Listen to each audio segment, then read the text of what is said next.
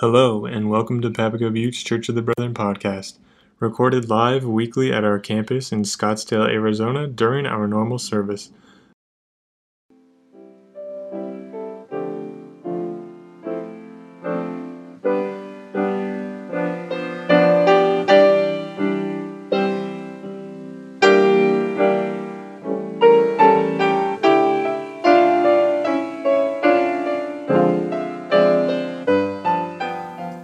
Well, hello and good morning again. My name is John Chubb, and I'm happy to be preaching with you this morning. I'm fascinated by autocorrect and typos and things of that nature.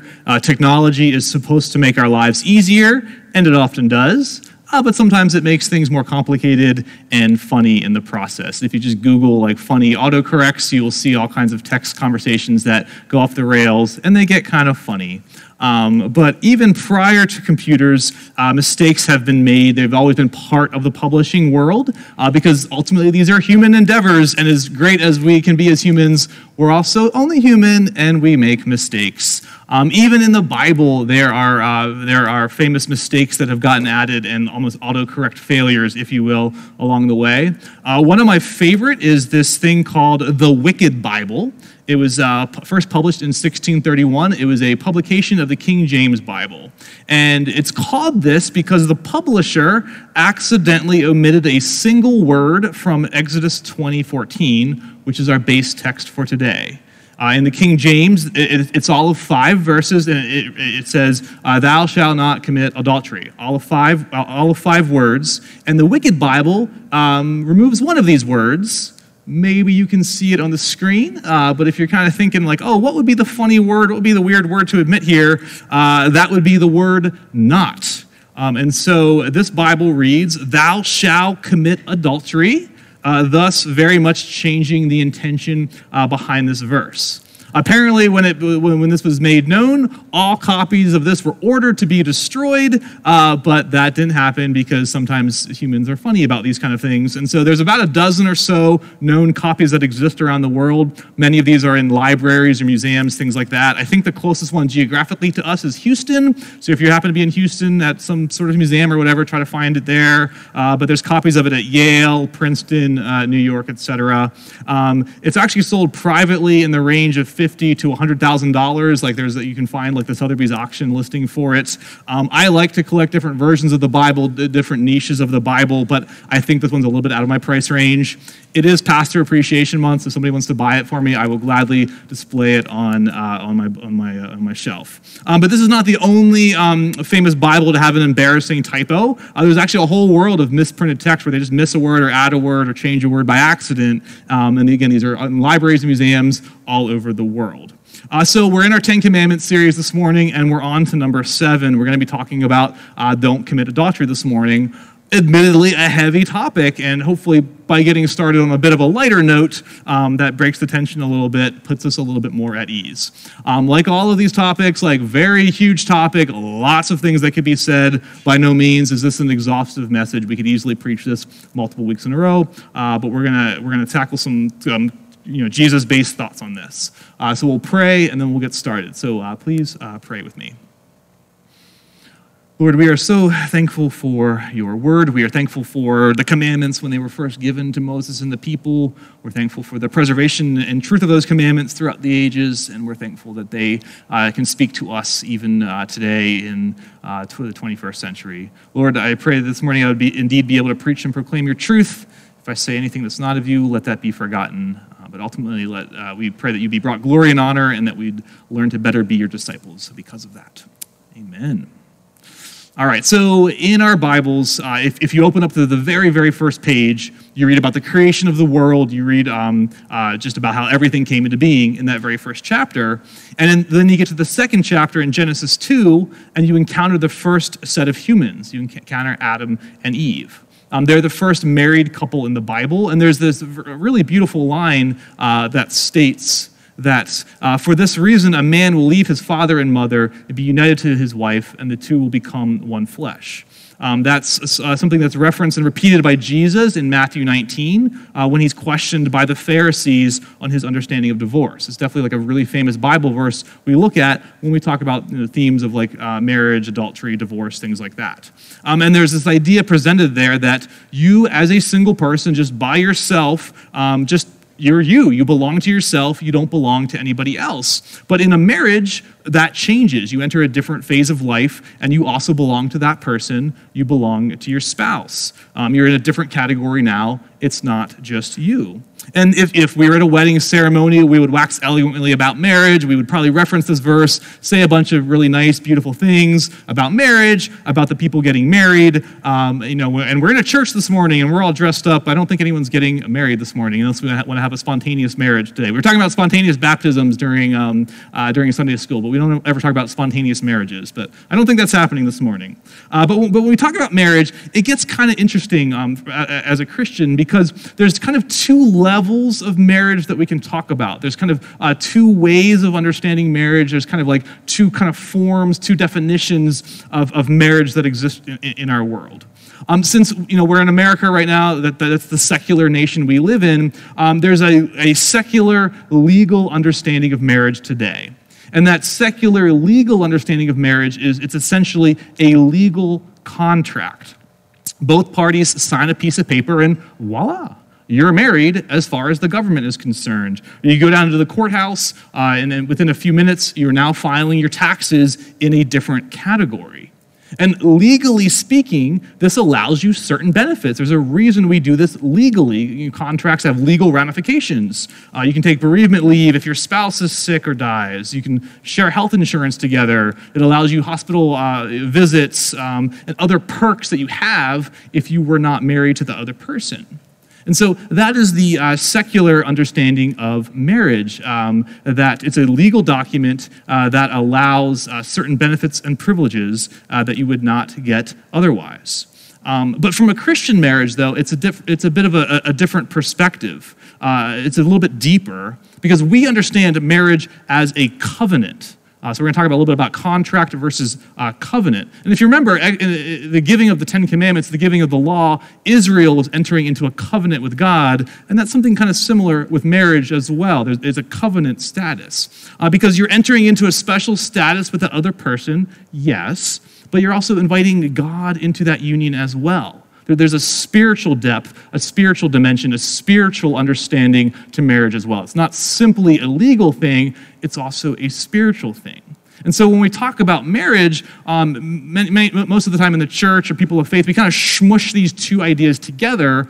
We talk about the legal understanding and the covenantal understanding together in the same breath. So it gets a little tricky because there's different layers of this.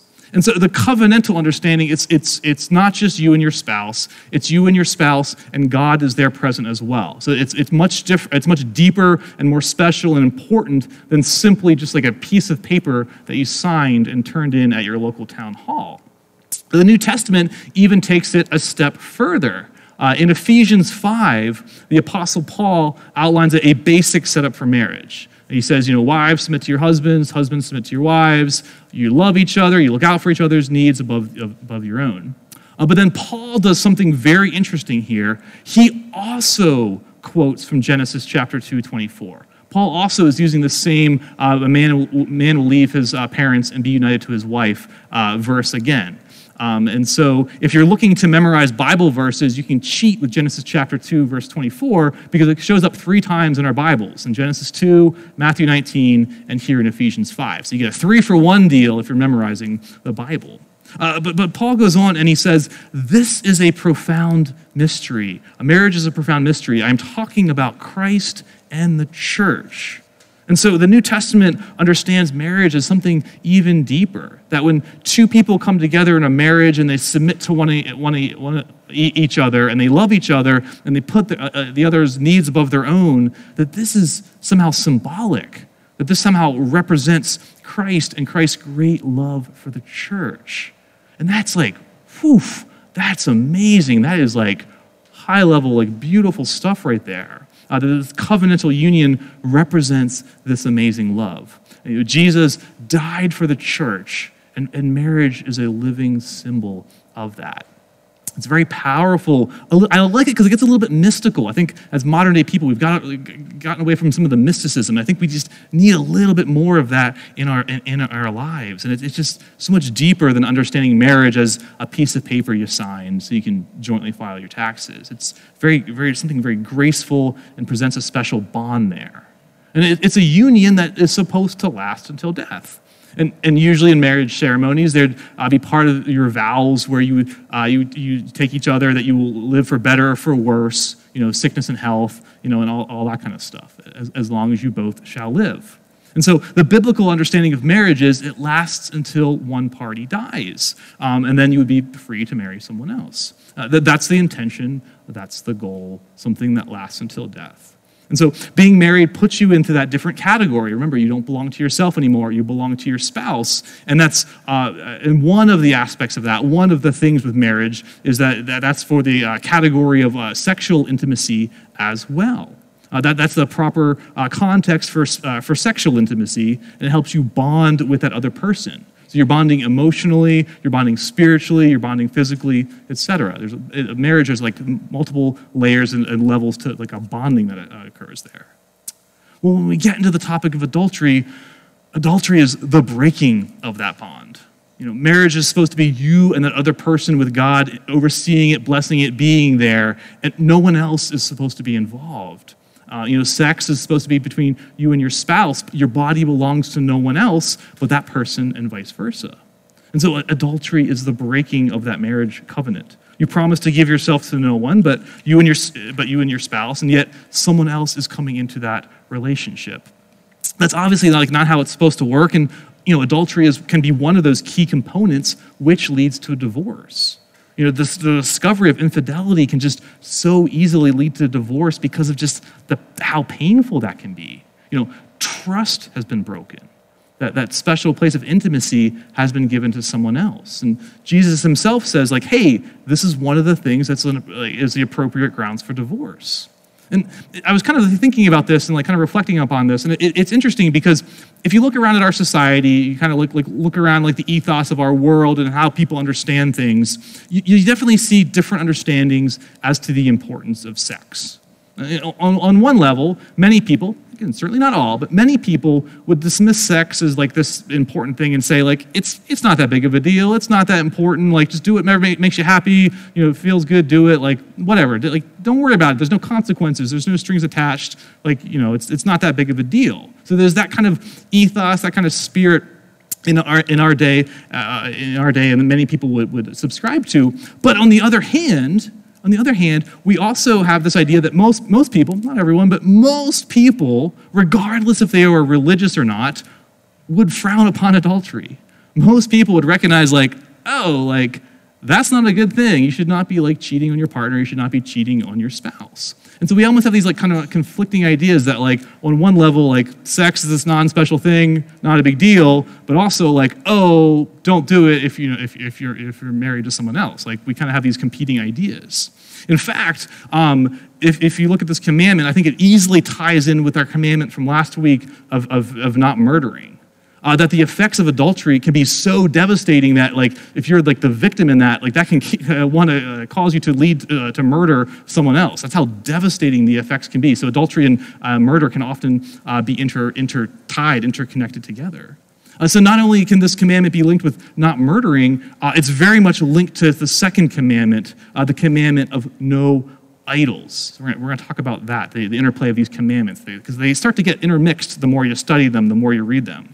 And what I mean by this is throughout the Hebrew Scriptures, throughout the Old Testament, throughout the first half of our Bibles, there is this parallel presented throughout of the Israelites and their idolatry and seeking after other gods as likened to adultery. That happens within a marriage. And so idolatry, the worship of other gods besides Yahweh alone, is compared to adultery, infidelity in marriage. We see this throughout the prophets. I always point to the prophets as hey man, you get to the prophets, they will tell you what was going on in Israel. They will tell you what was wrong with Israel at that time. And we see this motif, we see this idea all throughout the prophets. Jeremiah 3, because of Israel's immorality mattered so little to her, she defiled the land and committed adultery with stone and wood. She committed adultery with these idols. Ezekiel 16 is this really like intense chapter about Jerusalem is presented as this adulterous wife due to the people's idolatry. We have a whole prophet. The prophet Hosea is like the whole book about this. Hosea is actually commanded to go and marry a promiscuous woman. And his life, his marriage, will serve as a living parable of what the people are doing with their idolatry. So Hosea is like this living embodiment of like idolatry enacted through like the adulterous marriage he has. It's like a fascinating book. If you've never read Hosea, read that one. It's pretty crazy, and it's like in our Bibles. And so these and other prophets, like they point to the seriousness of idolatry, of chasing after other gods. Mixing other gods into the mix is like when someone else comes into your marriage. Like so, the people, like God is transcendent, and like it's hard to sometimes understand God, but like he presents this idea, and you're like, oh, like I get it. I can understand why idolatry is so bad because I don't want that in my own life. That doesn't end well for anyone. And so adultery is the breaking of trust. It's the breaking of the special union and the intimacy that should occur only within a marriage. It's the breaking of the covenant that you promised your spouse before God. And then the spiritual adultery example is in idolatry. So it's like a very tangible, like lived out thing that the people can see. And thus far in my sermon, hopefully I'm not saying anything like too shockingly crazy. Like I'm trying to keep things fairly simple, very basic, very straightforward this morning. So hopefully you're sitting here listening, you're like, okay, like I get it. Like you haven't said anything like too crazy, too off the rockers, just yet. All right, so moving forward then, like what do we do with all this? Like thou shalt not commit adultery, we get it, like we understand. What does this mean for us? What do we do with this? What does this mean for believers? What does this mean for us, like just who have a faith or just trying to figure out their faith? What do we make of this? What does this mean for us today?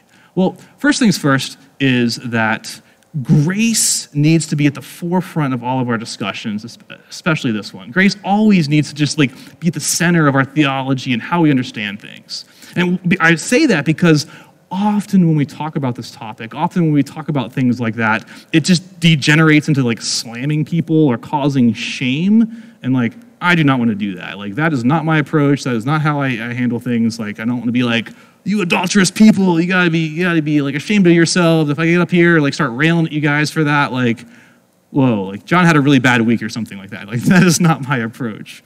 We're in a room of mixed people. Like we have all kinds of people here now. We have different people that will be listening later. So it's a mixed audience and we all bring different things to the table. In regards to adultery, marriage, divorce, etc., we all have a different backstory there. We all have a different perspective. We all have a different story to share. And so that's why I think grace needs to be front and center there. And so obviously, I want to encourage everyone here, if you're married, like, be faithful to your spouse, be committed to your spouse, like love them, serve them, like live out that embodiment of like Christ and the church in Ephesians 5, like certainly like encourage you to do that. Like that is a given 100%. Very much want to encourage everyone to, respect boundaries and don't do anything to like cause negative impact for other people's marriages. So, whether you're married or not, we respect boundaries, we respect marriages. And I think we can even extend that to like all of our relationships, right? Like if you have friendships, like respect the boundaries there within. Like if you're having issues with your friends, like don't go off and start like bad-mouthing them, like work on your issues with your friends, So I think there is like love and grace and boundaries with all of our relationships, with our spouses, with our families, with our friends, with everyone that we come into contact with. If committing adultery is part of your backstory, if that's something that has been a lived out reality for you, like there is grace for you in that. Like your life is not defined by that. Christ offers forgiveness for everything, for all sins. This is not the unforgivable sin. I want to make that very abundantly crystal clear. Like there is a place for you here if that's part of your story. If you're the victim of adultery, if that's part of your backstory as well, there is healing for you. Christ offers mending for your soul, and there's a place for you here as well. I was thinking too about this and talking about in a mixed audience and like church subculture, often we uplift marriage And I think by extension, having kids, we uplift marriage and kids as like the highest calling for believers. We often like just put that up on a pedestal, and then often if you don't fit into that category, whether you've never been married, whether you're divorced, whether you don't have kids, it's very easy to feel out of place in a Christian context, in a church, or what have you. In the Christian world, we uphold marriage and kids, and anyone else, like, you're kind of like not as important. We never actually outright say this. We never write it down, but it's like this like not so subtle biases that churches can have and Christian subculture can have. We very much put this up on a pedestal. I went to a Christian college and can speak firsthand to that. There was an overemphasis on this idea that like you need to find your spouse by the time you graduate, otherwise you're going to end up as some sort of old spinster. So at 22, you need to have your spouse figured out, otherwise like there is no hope for you. Again, no one actually said it, but that was very much part of like the ethos and the culture there. If you think Christian college is bad, go to seminary. It's 100 times worse there. I went to a fairly large seminary. Several hundred people went there, mostly men. There was a small sliver of women that went there, and an even smaller sliver of women that were not married.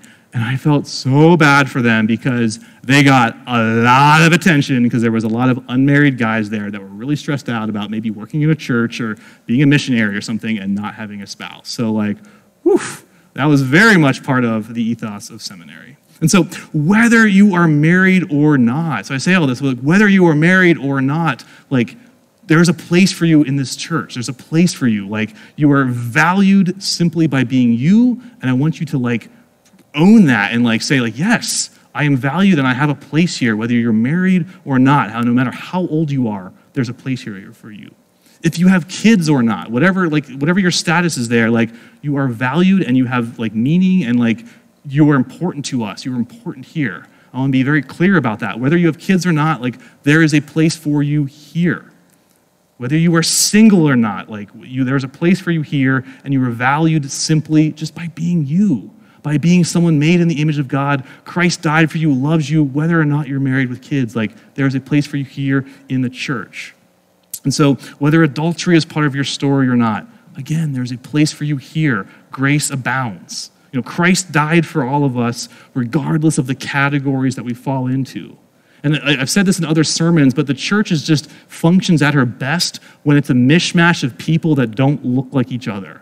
And we need to acknowledge that and like stop putting different things up on pedestals. Like the church is at best when it's a mishmash of people, married, single, kids, no kids, divorced, widow, etc. Like we need to make space for everyone, value everyone, acknowledge everyone, that we all have a place here. So I'm overly stressing about that because I think we've erred on the side of kids and marriage, and like we need to course correct and say like everyone here has a place. You're important and valued and special. God loves you. Just want to say that.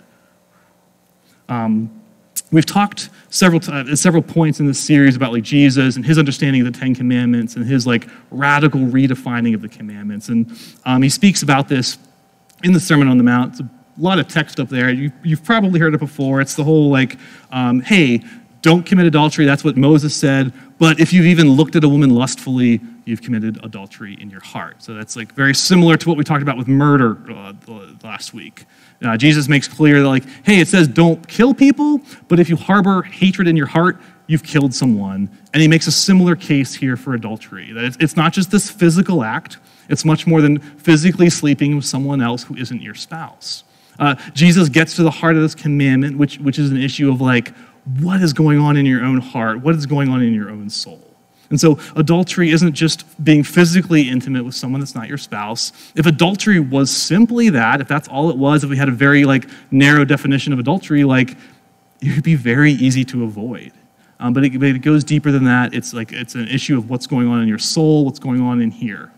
Jesus is saying that even if a man lusts after a woman, he's already committed adultery in his heart. So again, it goes from like this like, oh, this commandment is so easy, I got it, like I can easily like keep this commandment, like don't even worry about it, Jesus, like why are you even talking about this? To like, oh, like is that what that means? Like, oh, like I need to like think about this a little bit differently. I need to make some changes in my life. Earlier, we referenced Genesis 2 and the idea that a man will leave his parents, be united with their wife. And Jesus also references this passage on his discussion in divorce. So I tell you that anyone who divorces his wife, except for sexual immorality, and marries another woman, commits adultery.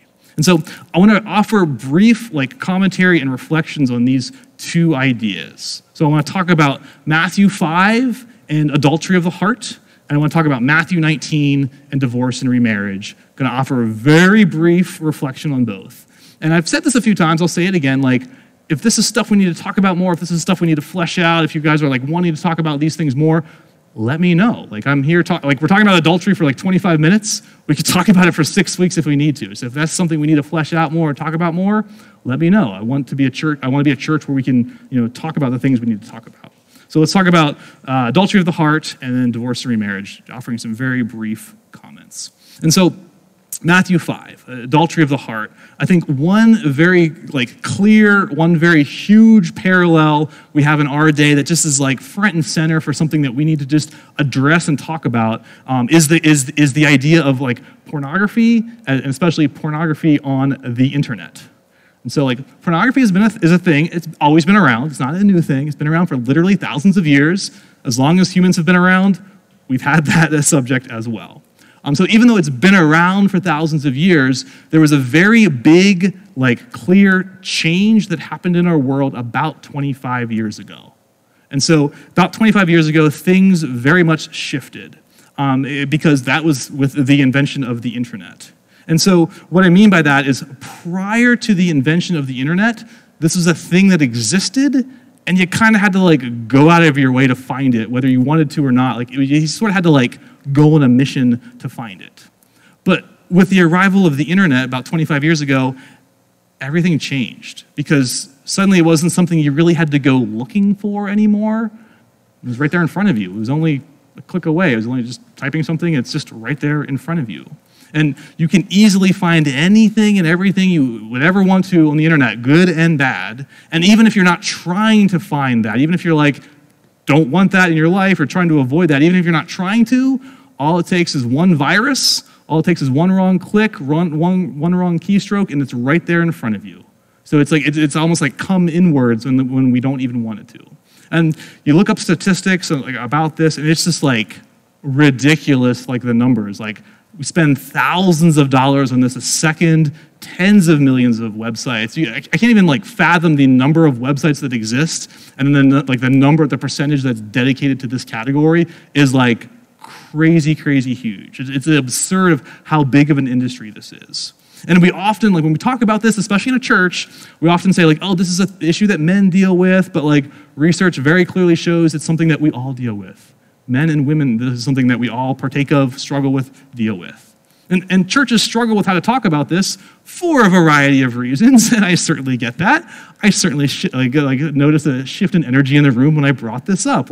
Oh man, we're going there, we're talking about this. But at the same time, the church needs to be a place where we can talk openly and honestly about issues that people struggle with and difficult topics. So I get it, but I do want to address this.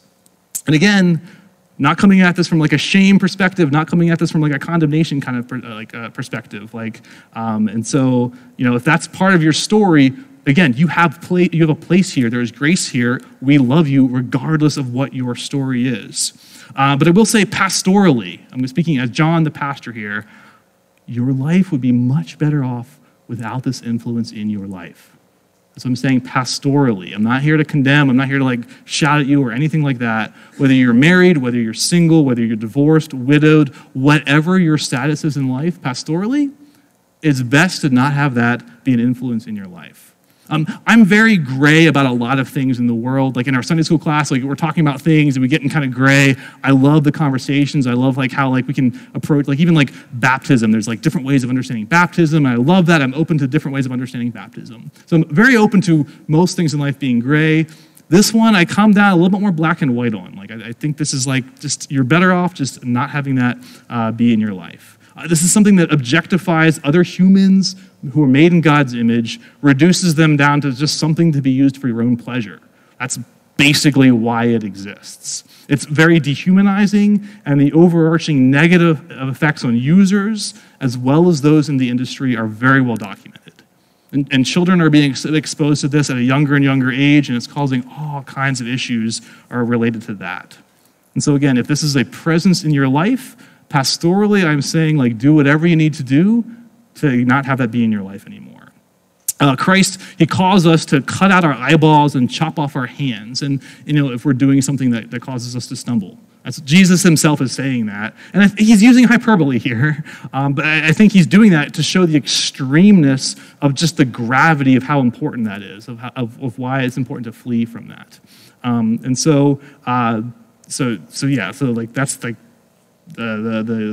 cut off your hands and scoop out your eyeballs is showing, like, this is big, this is important stuff here, guys. Like, take this stuff seriously. Song of Songs 2:15. Song of Solomon is a book in our Hebrew scriptures we often neglect to read. It's a love poem. Some people believe it's a story about God and God's love for the people. It may mean that, but if you read it just very straightforwardly, it sounds like it's a love poem between a man and a woman, and it gets a little bit racy there. And there's the one line where it says, "Catch for us the foxes, the little foxes that ruin the vineyards, our vineyards that are in bloom." And so I'm talking about in this Ten Commandments series about my tattoos and how I've kind of symbolically tried to live this out. This for me is the verse I've used for do not commit adultery. Because what Solomon is doing here is using this ancient language, and a fox represents sexual temptation, and a garden kind of represents your sexual innocence or your sexual purity. And so Solomon is saying I want to be committed to my spouse. I don't want anything to get in the way of that. And so for me, I've really always liked that language and that symbology of the fox in the garden as far as not committing adultery. So for me, that's what that one means. All right, so adultery of the heart. Whew, that was a heavy one. Let's move on and talk about divorce. Yeah, let's just keep it heavy, guys. So Matthew 19. Often this passage is used to justify a high view of marriage. He says be married. If you've committed sexual immorality, you can get divorced. Otherwise, stay married. And I have a very high view of marriage. I very much support and endorse and have a very high view of marriage. And again, many in our day would say marriage is this thing you just do. If it doesn't work out, no biggie. And if you're viewing it simply as a legal contract, that makes sense. If you have Sprint, you've signed a contract with them to use them. If you're not happy with your service, you sign a new contract with AT&T. No one really bats an eye. And often marriage, I'm boiling it down, making it a little bit crude, but often marriage is viewed like that if you're viewing it simply as a contract. And I think that's entirely too low a view of marriage. Marriages take a lot of work, and the justification for divorce, should be very narrow. I very much believe that. And so many Christians would then look at this passage and say, well, Jesus says, hey, if there's infidelity, you can leave. Otherwise, case closed. There's end of discussion. We can't talk about anything else. No exceptions. That's what it is. And again, I think noble pursuit, but I think we have to acknowledge a little bit more of the gray here. And there's certainly, infidelity certainly can be grounds for divorce. Absolutely, I believe that. But I believe that there can be other factors as well. And what I want to focus in on is just briefly is the subject of abuse. So we're talking about pornography, now we're talking about abuse. Just going there this morning. And so abuse is never okay. I just want to be very clear about that. Abuse is never okay. Whether it's in a marriage or a family or your job or your friendships or your relationships or school or whatever, that is not okay. And whether the abuse can take on many forms, emotional, physical, sexual, spiritual, none of that is okay. And churches often struggle with how to talk about pornography and certainly have a long way to go with talking about abuse. And there are countless stories of abusive pastors or Christian leaders who end up committing abuse or sexual infidelity, and rather than be held accountable for these things, there's a cover-up. Excuses are made. They just try to forget about it and move on, and there's no accountability, and they just perpetuate it, and they allow it to keep happening again and again and again. Several years ago, the Catholic Church made international news for their covering up of all kinds of abuse, and it ended very poorly for them, but it's not just a Catholic thing. It's it's church-wide. It's happening in Protestant churches all over the world. And so often churches seem to want to protect the abuser, protect the brand. They also deal poorly with how to talk about it with their own congregants. Because it's really easy to say, hey, divorce is bad, don't do it. That's really easy to say that. It's a lot harder and a lot gray to say, hey, divorce is messy, we don't endorse it, but we also recognize when certain things happen, get out of there. When abuse happens, get out of there. That's making it gray. And so we often want to err on the side of holiness, and that is a noble pursuit, absolutely, but it doesn't deal with the reality of the world we live in and the messiness and the brokenness of humanity. And so if you are in a situation where there is abuse happening, in whatever context that looks like, whatever relationship, whatever context, if there's abuse happening there, it's okay to get out of that situation. Abuse is not okay. And you might be well, I'm not married or whatever. You might be counseling a friend or a cousin or a neighbor or someone at some point that is dealing with this and they're coming to you for help. But abuse is not okay. And we just need to name that and own that and just say that. And again, Jesus doesn't directly address that issue, but I would say that when you start to abuse someone, especially if you're married to them, you have thrown your marriage vows out the window. You've said to honor, cherish, and care about you. I don't care about that kind of thing. And so I think that provides the space for the other person to leave. Again, huge topic, lots of things that can be said about that, but I wanted to at least touch upon it this morning. And again, if we need more conversation, if you're struggling with that, or you're I don't understand that, let's talk about it. We can certainly make that happen. So to my brothers and sisters in the faith, and to those on a faith journey, to those who are listening here now, to those that are listening later, do not commit adultery.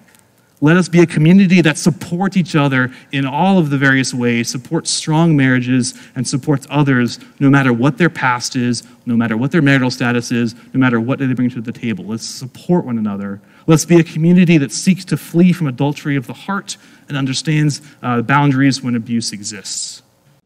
Thank you for listening to Papago Buttes Church of the Brethren podcast. If you have any questions or are interested in finding out more about our church, feel free to reach out to us at any time. Our contact information is provided at www.pbcob.org.